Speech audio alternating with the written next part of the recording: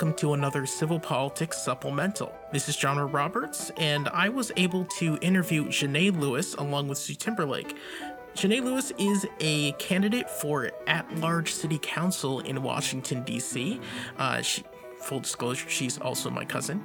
And we wanted to talk to her about not just her platform or what she was running on, but also how campaigning has changed for her since the start of the pandemic. And we thought it was a really interesting conversation. Before we get to it, remember, if you want to hear more civil politics, learn more about the show, you can always go to civilpoliticsradio.com. There you'll find links to a lot of information about the show, including where you can listen to us on podcasts. You can use our trusted news search that we've built with specific links that we think provide accurate information. And you can also follow us on Twitter at Civil Politics FM, and follow us on Facebook. That is facebook.com/Civil Politics Radio. And with that, enjoy the interview. Since we're doing a lot of social distancing on Civil Politics, the last few weeks have been online and on Skype, and we're doing the best we can. I was thinking that I could reach out to my cousin Janae Lewis and talk to her about her campaign for at-large city councilor in Washington, D.C., especially about how the current condition, the current climate is affecting the politics of D.C. and about her campaign. But thank you so much for being on Civil Politics. Thank you for having me again. So good to talk to you. Yeah.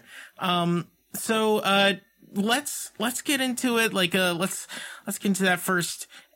It's the plague. What's happening in your campaign? Like, how is it affecting how you are campaigning for this job?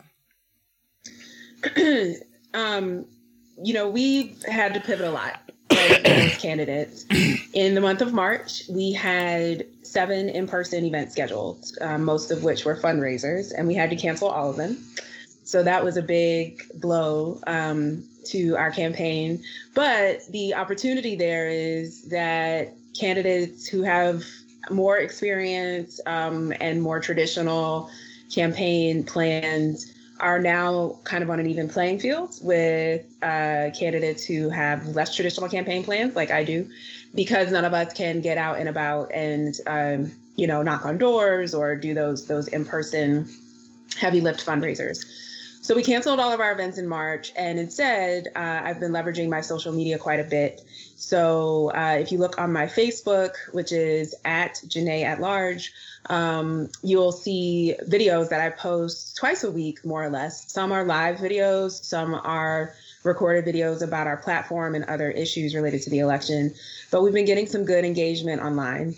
We also have been doing virtual meet and greets, and I was one of the first candidates, actually even before some of our current elected officials, to do virtual meet and greets in DC. So we're using Zoom, and folks who are going to host the in-person events are now hosting these virtual events, and folks get to meet me. I answer questions. We talk about the issues. We talk about our city and specifically how we're going to respond during the crisis. You're using this new security measures that Zoom has put in, right? Yes, all of our tweets are well moderated. That's good. And, the sign-in information is somewhat public, but they're well moderated. So we always have a team member from our campaign who looks at who's logging in and vets folks and verifies them and all of that. Good. So, yeah. There's been a rash of Zoom bombing that on events and stuff that's not good.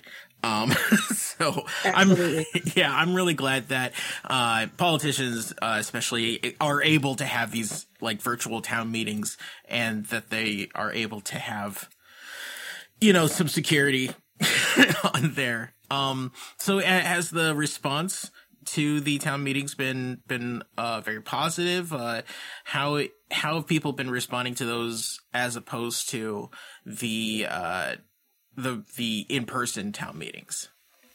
We're getting about the same attendance levels, which is great. So we host virtual meet and greets usually on Wednesdays or Saturdays, and we've had between 15 and 30 people attend all of the ones that we've done so far. The engagement is good. People stay on the whole time. It's only an hour and 15 minutes or so. And people ask good questions. They're talking with each other. They're putting things in chat. So, I do a lot of Zoom meetings like we all do now. And in terms of engagement in this virtual space, it's been very, very positive. And, a lot of the questions are related to the COVID-19 crisis, but some of them are more general. People still want to know how we create equity in education. They still want to know how we create sustainable housing that's truly affordable. They still want to know how we create equitable economic development. So that's great. Sue was not able to join us in our last interview because we were in the middle of the ocean. We weren't able to helicopter her in, but Sue, you're here now, and I know you had a couple questions. So take it away. And of course, I completely lost track because I was so busy listening to her. By the way, Jonah, wasn't it nice that you all escaped before the coronavirus hit? Because you were on a cruise ship, right? Yes. Yeah, I am glad that we escaped onto land. Yes. Because one of the things that my wife kept saying, we had a great time, let me just say, but we were like, this is a huge petri dish, let's wash our hands every day and every hour. Yeah, absolutely. So, but yeah, we were we got off the cruise just before the major news hit, so that was good.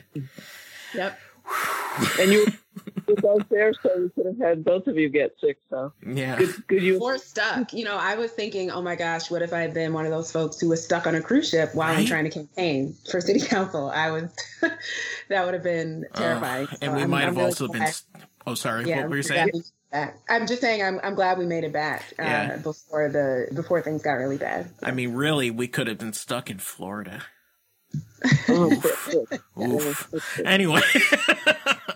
Well, and I was just curious, sort of, a lot of times folks run for politics and for different reasons, and I'd just love to know a little bit more about you and sort of how you came to run right now, just anything sort of in terms of your background. I looked over your Facebook page and your campaign website, and there's a lot of really interesting things that you've done, including one thing where there was, you helped with a conversation. I guess you said it was at the congressional level, but sort of that, how do you bridge politics? Because you both know this, but our listeners don't always know that I'm a Republican. So I'm curious how how you think about bridging that gap or, that kind of thing. You mean bridging the gap between parties? Yeah, and how you talk to folks, because obviously DC is a very diverse area and has a lot of conflicting, sort of pulls and pushes. Yep. Well, to answer your first question in terms of why I decided to run, I grew up in the DC area, just outside of the city in Prince George's County, and I went to high school in the city. I went to Georgetown Visitation School.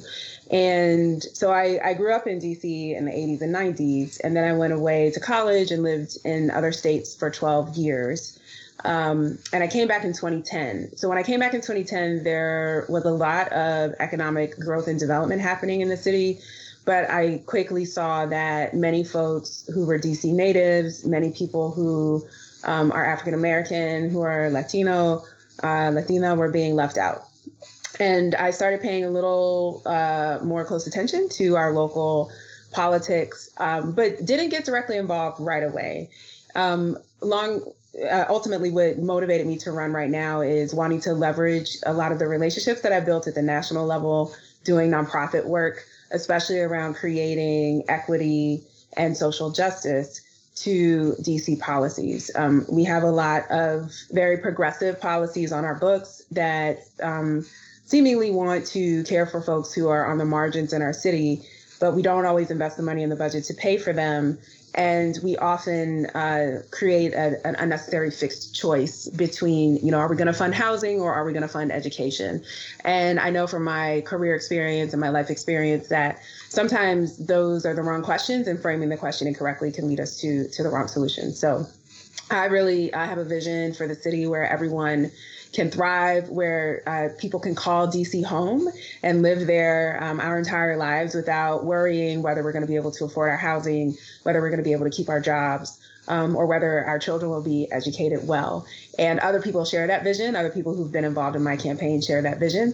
And that's ultimately why I'm running. I'm running as an independent, and I registered as an independent when I first registered to vote when I was 18 or 19 years old. And I did. And the reason why I changed my registration to Democrat in the early 2000s is because I was living in Central Florida, and I went to vote in a primary election as an independent. I wanted to vote for a ballot measure. And I was almost disenfranchised because I was given misinformation at the voting precinct, and I was told that I could not vote that day.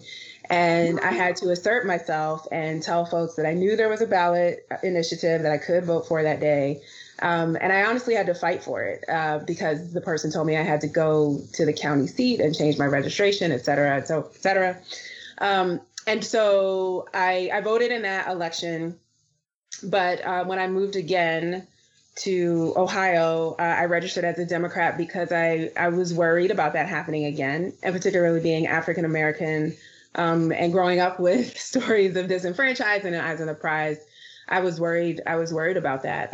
But what I also did was volunteer to work on election day at precincts. And I did that all the way up until 2016 in every state that I've lived in at the time. So Ohio, North Carolina, and in Washington, D.C.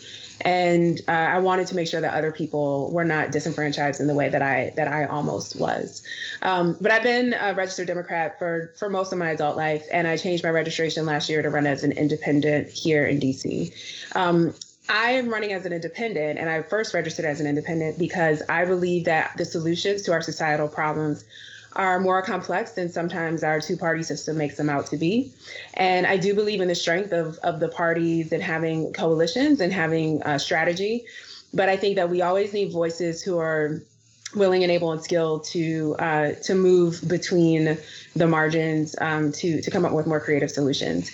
And my professional background, I have a master's in conflict resolution. I've done that with people of different faith groups, with people of different racial groups, and with politics. So I used to run a program called Congressional Conversations on Race, where we designed experiential activities and dialogue initiatives for bipartisan members of Congress and executive appointees to talk about race and racism and how it has impacted policy over time, and to talk about how there might be bipartisan solutions that take into account the factor of systemic racism and shifting how we craft our policy to create solutions. So I led that project. It was a project that involved multiple organizations and worked with Congress. And that's another skill that I'll be able to bring to the city council. Well, Congress is very near. Sorry, I didn't hear you. Congress is nearby in DC. In fact, don't they have some? They have some role in the running of DC, or they officially do, or they do. I don't actually know how that all works, but yeah, it sounds pretty complicated.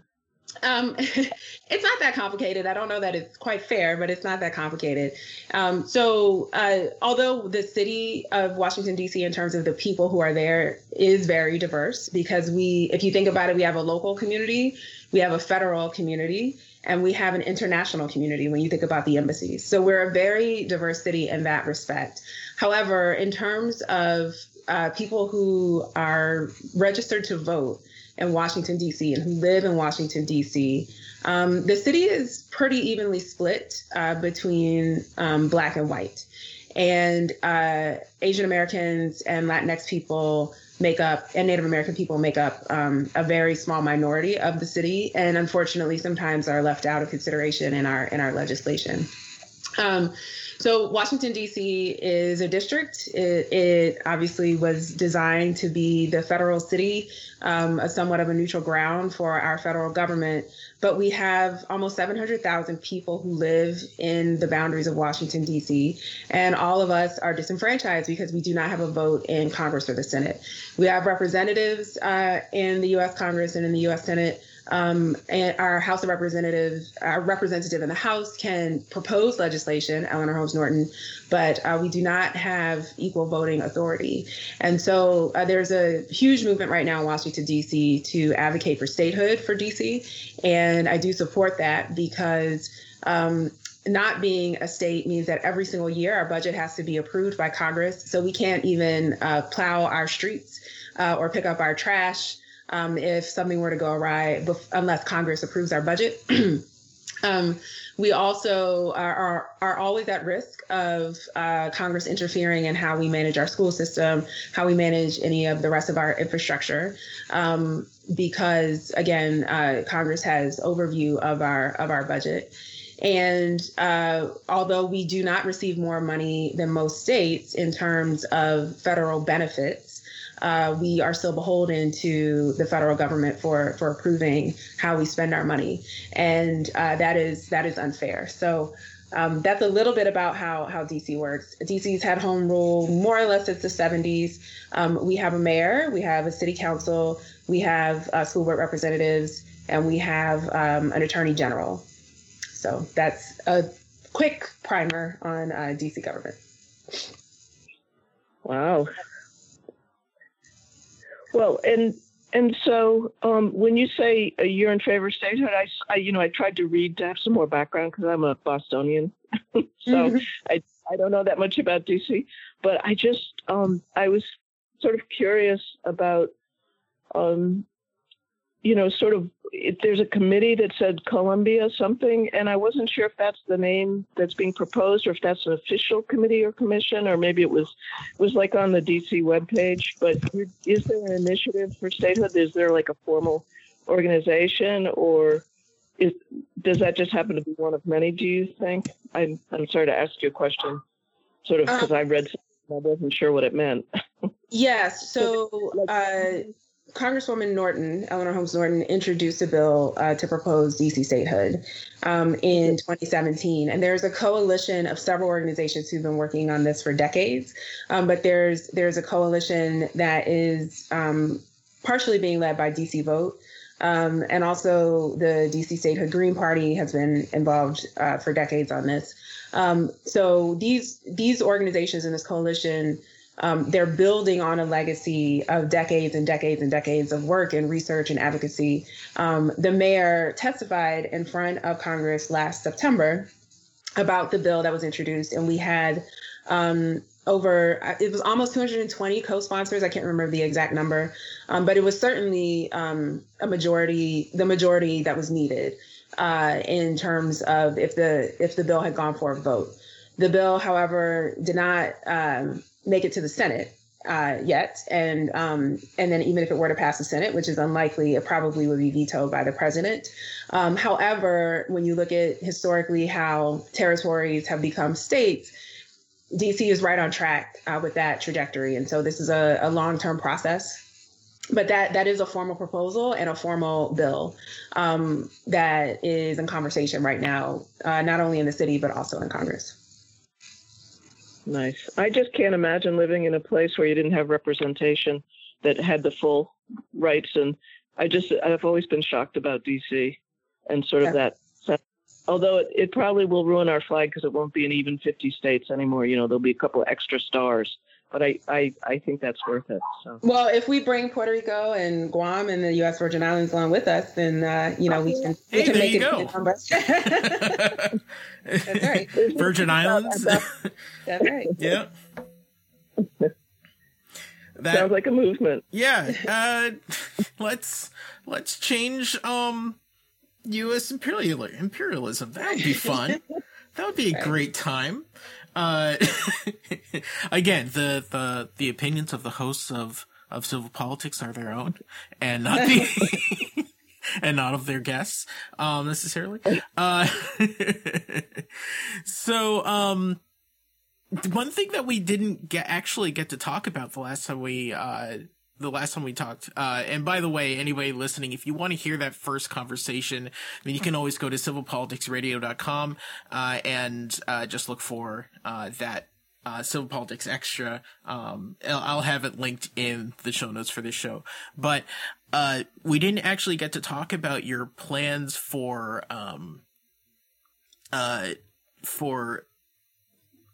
handicap access in the city. I know that you thought a lot about that. So if you want to go into that, I'd really love to hear it. Absolutely. That is embedded in our platform around equitable development and sustainable housing. So when we look at equitable development, transportation certainly is a key aspect of that. And we talk a lot about how we're allocating resources for our transportation in DC and how it is not creating space for folks who may need public transportation in particular the most. So in Washington, D.C., we've experimented quite a bit with bike lanes, with scooters, and multiple companies competing for different bike share programs, different scooter share programs. And that is an asset for the city because it allows people to exercise more. It allows people who are able to ride bikes and use scooters to get to and from work or other places more easily and more safely without worrying about traffic. However, we are simultaneously looking at cutting bus lines in some of the parts of the city that are most heavily dependent on public transportation. We also have increased traffic in Washington, D.C. Due to some construction and other things that are going on because we've been building and building and building.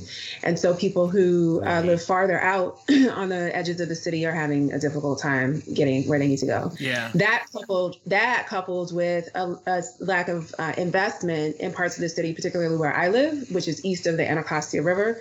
We are a food desert. We lack a high quality hospital and urgent care. There's a lack of retail at a large scale. So there's been divestment in that part of the city for a long time. That's also where bus lines are being cut. And some of the investments that have been made, for scooters and bikes, disenfranchise people who have disabilities, people who are elderly, and people who have families with small children or other folks who need assistance. So transportation, including an equity lens that takes into account people who need the most access to transportation is very important to me and is a part of the platform that we want to pay more attention to when we talk about what good economic development, which is equitable, actually looks like. Besides that, I think DC has been very good in terms of new building construction, ensuring that there is disability access there, and other aspects of our city in terms of our parks and recreation. But transportation is a place where we're really falling short. So with transportation, I was just thinking about transportation in and out. Sorry. Busy street. Okay. Okay, just so I can cut it. So with transportation, what about transportation in and out of the city? Is there any way that you as an at-large counselor would be able to facilitate any work, especially between the states surrounding you with light rail or with expansion, so people that live outside of the Metro DC area could get in? Yes, the city council does have influence there. We have a member of the council who recently resigned. I'll say somewhat involuntarily. Okay. But he's running again, so we'll see how that goes. Okay. But he served on the commission between Maryland, DC, and Virginia that oversees our public transportation system, WMATA, Washington Metro Area Transit Authority. And so the council does have influence there. It's always a negotiation between Maryland and Virginia and Washington, D.C. in terms of how much money is invested We do want to incentivize the use of public transportation, which already has been expanded quite a bit into Maryland and into Virginia. But earlier, I was talking about intersectional solutions, and I think it's important when we talk about incentivizing the use of public transportation that we take into account the realities people are facing. For example, I was speaking with a woman who lives near me who is about my age and who is African American. She's a teacher and she drives to work, even though she only works a few miles away. And someone else in the conversation said, well, why don't you take the bus? And she said, it depends on whether it's winter, whether it gets dark early, what time I'm leaving school, because I don't feel safe walking as a single woman living alone, I don't feel safe walking from the bus, where the bus drops me off, to my home. I've been solicited for prostitution while waiting at the bus stop near my house. Oh my God. And thankfully, I've never experienced violence at the bus stop, but we know, particularly for young children, there have been abductions, there have been solicitations, and other things that have happened. And so if we're not holistically looking at, it's not just enough to say, well, reduce your bus fare, or why don't you take the bus? You're an able-bodied person. You should, you can walk, you can take the bus. There are other considerations, and we have to invest holistically in communities to make them safe and transportation friendly if we're going to incentivize that. And then for folks who are driving in from out of the city, we need to make sure that they have other options as well, and presently they do. So, can I ask you your feelings on police presence, like in DC, like how the general police department is run right now? If you were thinking about making any changes or proposing any changes about that, just thinking about the teacher that was solicited, apparently, which is yeesh, but it was actually me. I was solicited. Oh, you, jeez. Oh, yeah, I was on my way to work one morning. Oh my God, I misheard. Offered me $200 to spend the day with him, I think is what he said. So just $200, really? Just $200, yeah. Oh, that's just insulting. For a whole day. What? On so many levels. Geez, seriously, I mean. Johnny, what's the price? Off air. So the other thing I was thinking was, I don't know if you guys have cameras like around the city for police to monitor different, especially like more violent areas or things like that. Do you have those cameras? And just on a wider note, what changes, if any, would you propose for policing in the city? So last year or the year before, our council passed the NEAR Act, and I apologize, I can't remember what NEAR stands for, but it was a comprehensive piece of legislation to better emphasize mental health supports to reduce crime and also somewhat to prevent the overreach of police. And given my background in conflict resolution, I used to do restorative justice work with young people in schools and alternatives to violence. And I deeply believe, and our campaign is advancing more investment in mental health based resources and diversionary programs to reduce crime. I'm also very clear that a lot of the crime that the city is seeing right now, particularly around theft and robbery, is related to economic challenges, which are only getting worse and exacerbated because of COVID-19. Yeah. And so addressing equitable economic development will help alleviate some of the crime that we're seeing. So I am actually a proponent of looking for solutions that focus on mental health and improved equitable development, as opposed to more deeply empowering police. The city does have a lot of cameras right now, both traffic cameras and other cameras. The city has an incentive program for people to put cameras on their homes. I do not have a camera on my house. Although my house has been broken into, I have a security system, but I don't have a camera.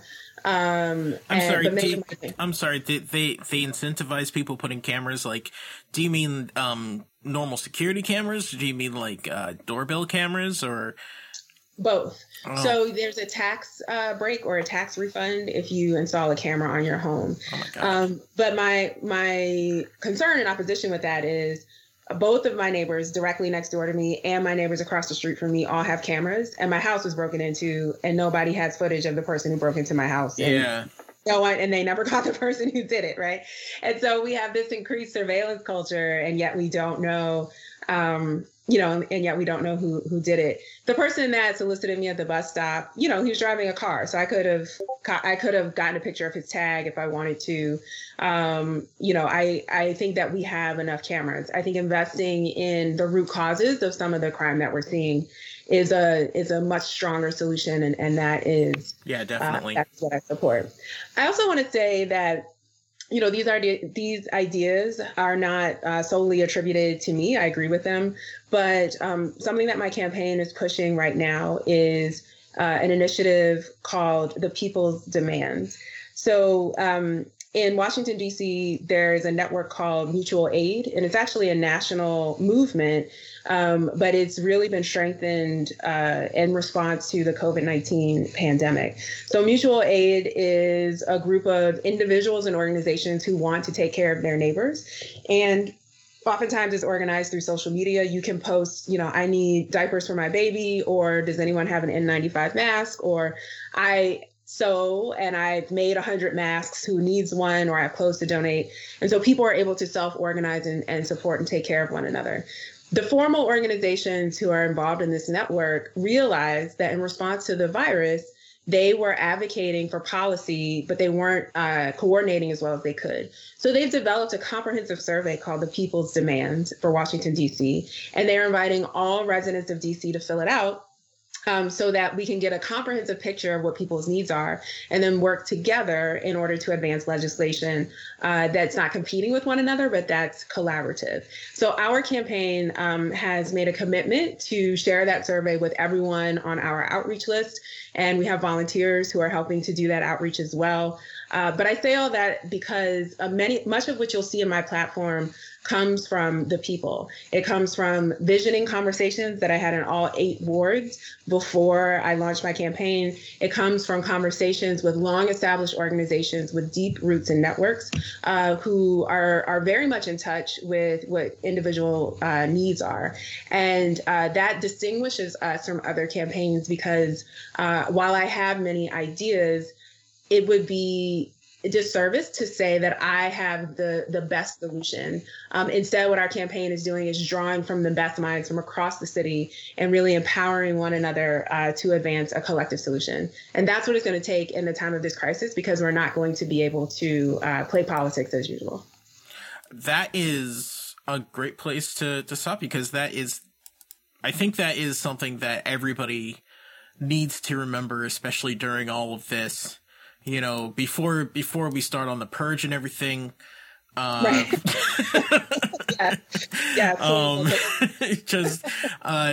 It's not going to be politics as usual. It's not going to be it's not going to be like before. We need to, especially during now, we need to pull together. We need to work together. We need to figure out how to take care of each other. Sue, I want to give you the last word, though.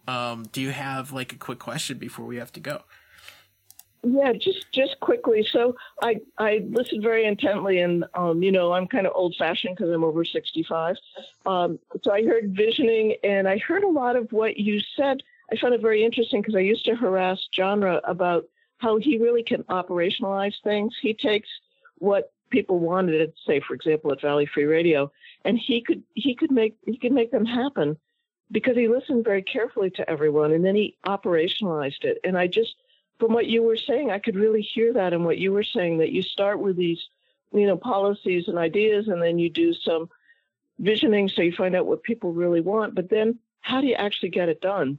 And it sounds like that's really what you're about, is to not necessarily, chase policies for policy's sake, but to actually, stop some of the house flipping so that there's affordable housing and those kinds of things. So is that an okay word for you, operationalize? Because I thought I heard that in sort of how you approach thinking about getting it done.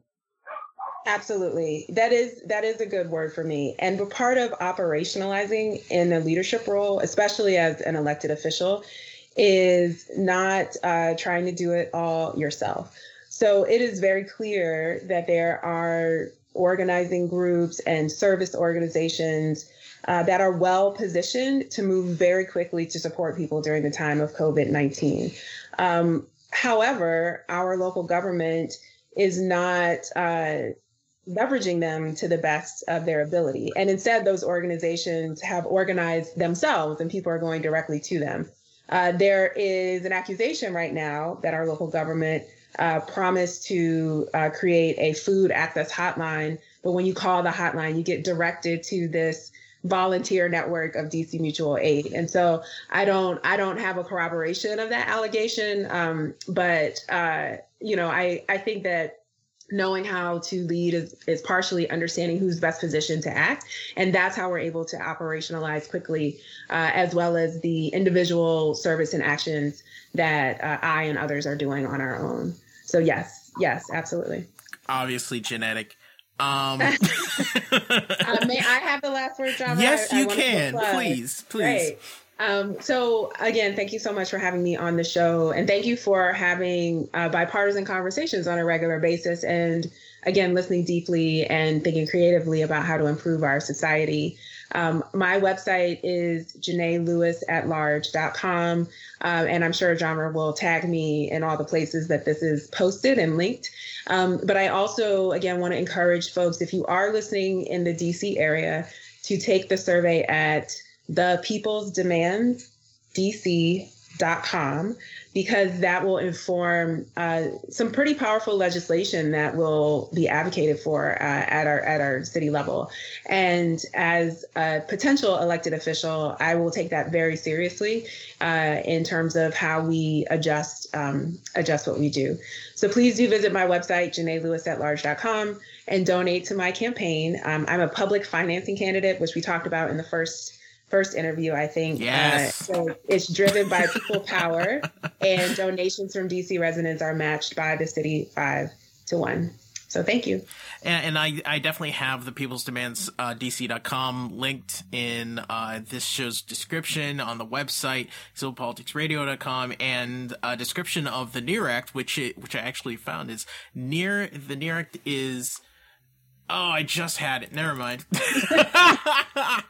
And that's actually that is at saferstrongerdc.gov.